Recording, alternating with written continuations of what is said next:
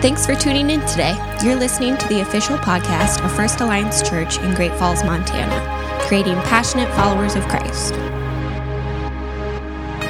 Today's message is from lead pastor John Reese.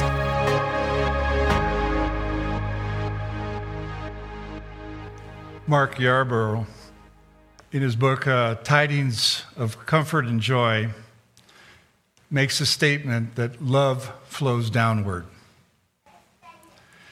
He says, when our first child, Kayla, was born, he says, I remember how Jennifer, my wife, looked at our baby in her arms in the hospital just after giving birth, holding her, smiling at her, looking at me, crying, laughing, all within moments of each other. He says, that's forever etched into my mind. We looked at our baby and our love flowed down to her. You know, sure, love can flow upwards too, but love is more downward than upwards. It always will be. He continues, he says, if this is true in a purely human level, how much more does it reveal the heart and nature of God, our Heavenly Father, and His love for us? With Him, the pattern's well established. Throughout the entire biblical narrative, there is one story after another which demonstrates God's love for His people, and the common denominator for each story is that God's love is undeserved, unmerited, and unjustified. It's all grace. It flows downward. Love came down at Christmas. Jesus emptied Himself of all the glories of heaven to come to us, to save us. There's no greater love than that.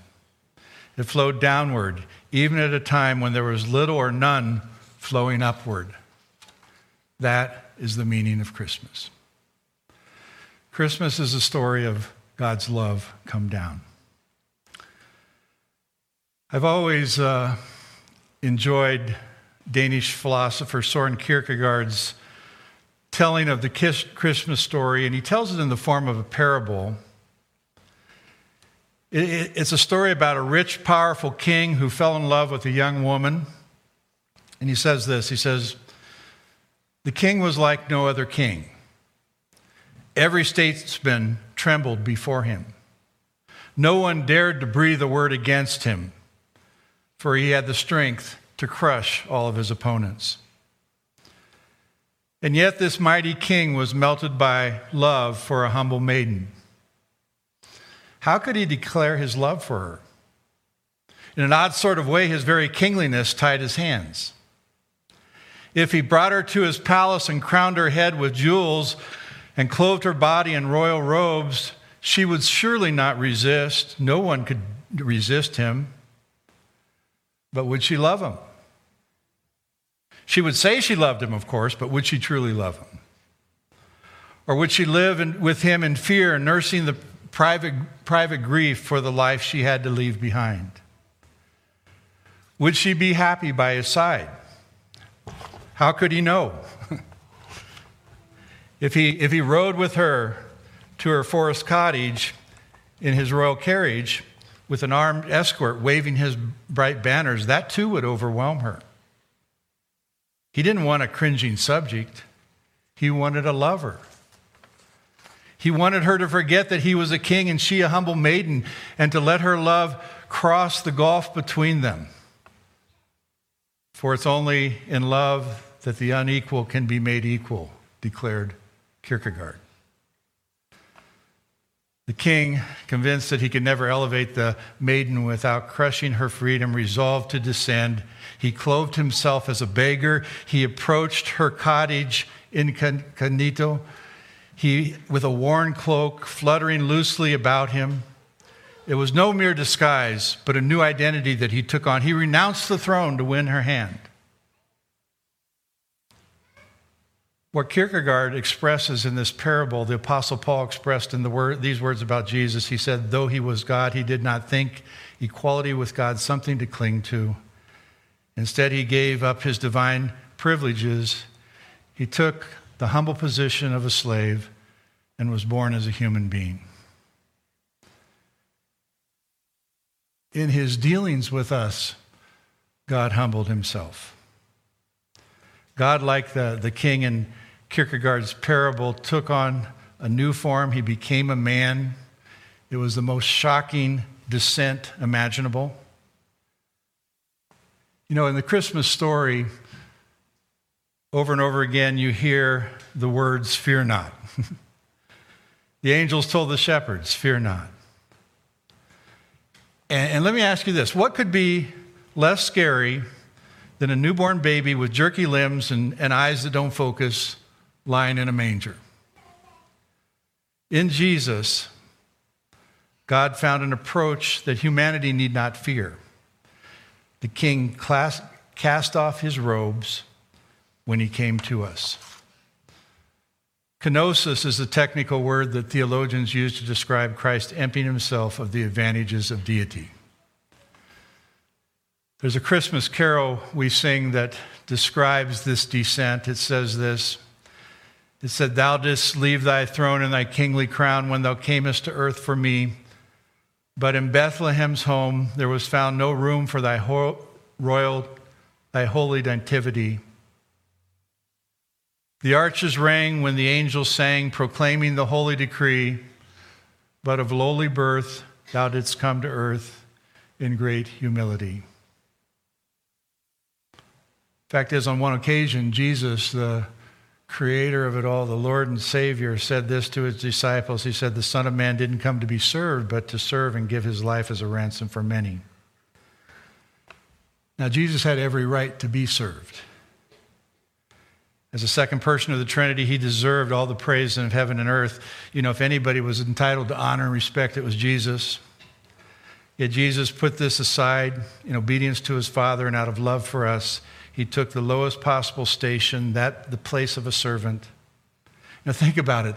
The heir of the kingdom, freely, gladly humbling himself, and he did it for the sake of disinterested human beings like you and I. You know, Jesus had many opportunities to go around like a puffed up narcissist.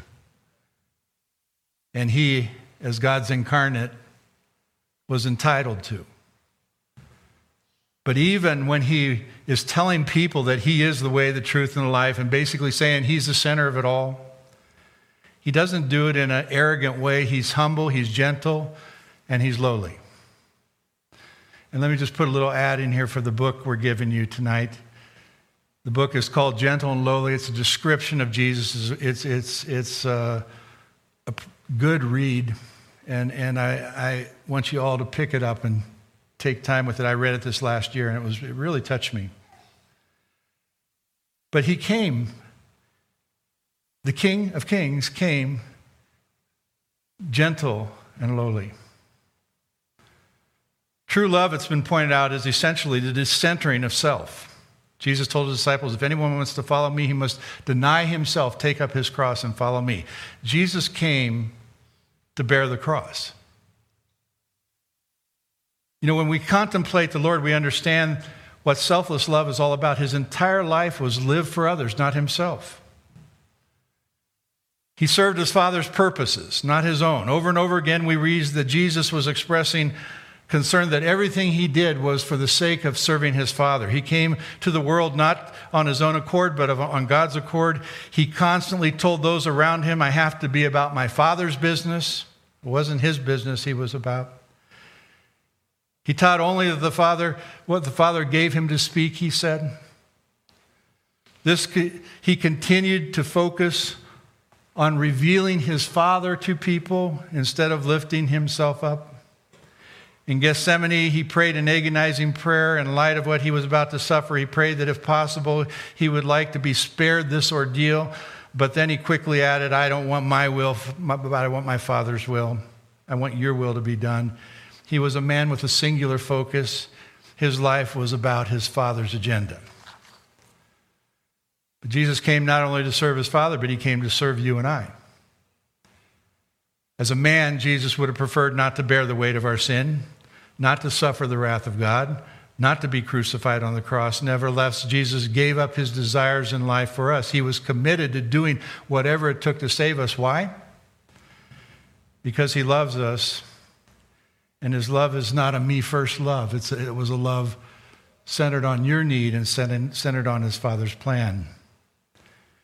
In our series on 1 Corinthians 13, we've talked about what love is, but love is also not proud, it's not arrogant, it's not self-seeking, and all these things too are manifest in Christ.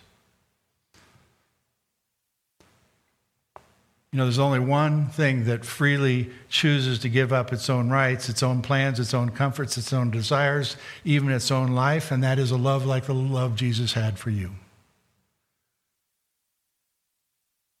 Most of us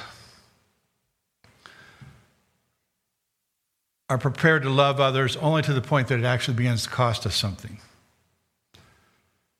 Jared Wilson pointed out that we operate in the spirit of the Meatloaf song, I would do anything for love, but I won't do that. In other words, we'd do anything for love until it gets difficult. Jesus' love wasn't like that. Jesus loved to the end. He loved through the pain. He loved to the uttermost. Wilson continues, he says, when I come home from work, which aside from teaching a couple of classes at college and conducting a few casual conversations, I have largely spent my day in my own mental world, with the exception of those times. He says, I spend a lot of time by myself, and it's exhausting. He says, so when I come home, I'm tired, and I want to be by myself. But he continues, home is where the place where all the people who matter most to me live. However, tired and self-pitying, I see every request they make, no matter how small, as the straw that broke the camel's back, because I'm exhausted. I've been with myself. Every request for my help becomes a bridge too far. He says, when I pull in the driveway, as I park my car, I shift my self-interest into drive. He says, this happens in my day as well, as texts and emails and phone calls pile up. These little intrusions pierce my force shield of self-worship. Every interruption is a usurping of my being, the center of the universe. He says, it happened even when I was writing this chapter on love. He says, I was in my seminary office writing when I received a text from my wife about a couple household issues we're currently dealing with. Our hot water heater's been out for 6 days now, and the freezer we keep in our garage had apparently shut off and everything in it spoiled, and now the smell of death was wafting into our house. She simply asked me, would you help me clean out the garage? And I was immediately irritated. Didn't she know I was writing? I was writing a very important chapter on love.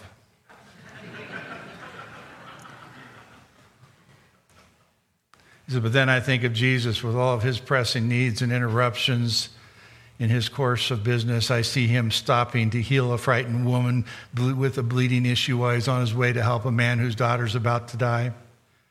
Jesus didn't get bothered by interruptions in his ministry. He actually saw interruptions as his ministry.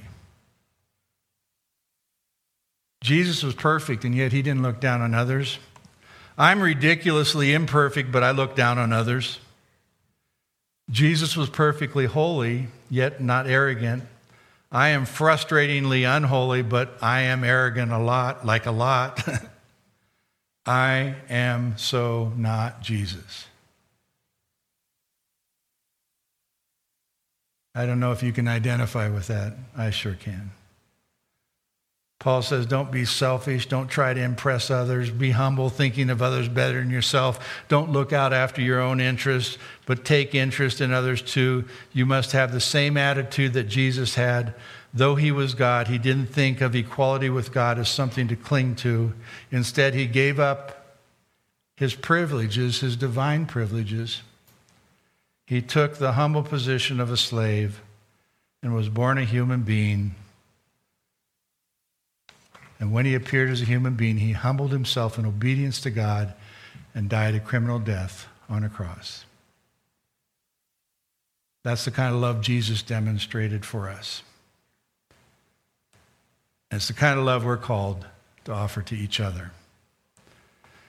You know, why not this Christmas, while contemplating the love that Jesus has shown you, why not love one another? Let's pray. Heavenly Father, as we just meditate for a few moments on the nature of Christ's love, a love that's not arrogant, a love that's not boastful, a love that's not me-centered, a love that's not self-seeking, a love that's for his Father's purposes, a love that's for our need. Lord, help us to, like Christ, love others in a self-sacrificing way, showing others what the nature of God's love is really like. Thank you for each person here. Pray that our Christmases might be a Christ-centered occasion.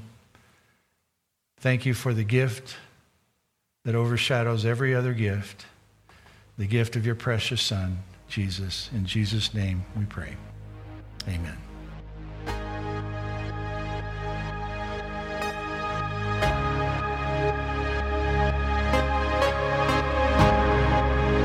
We hope you were blessed by the message today. Follow us on social media to keep up to date with church news and events.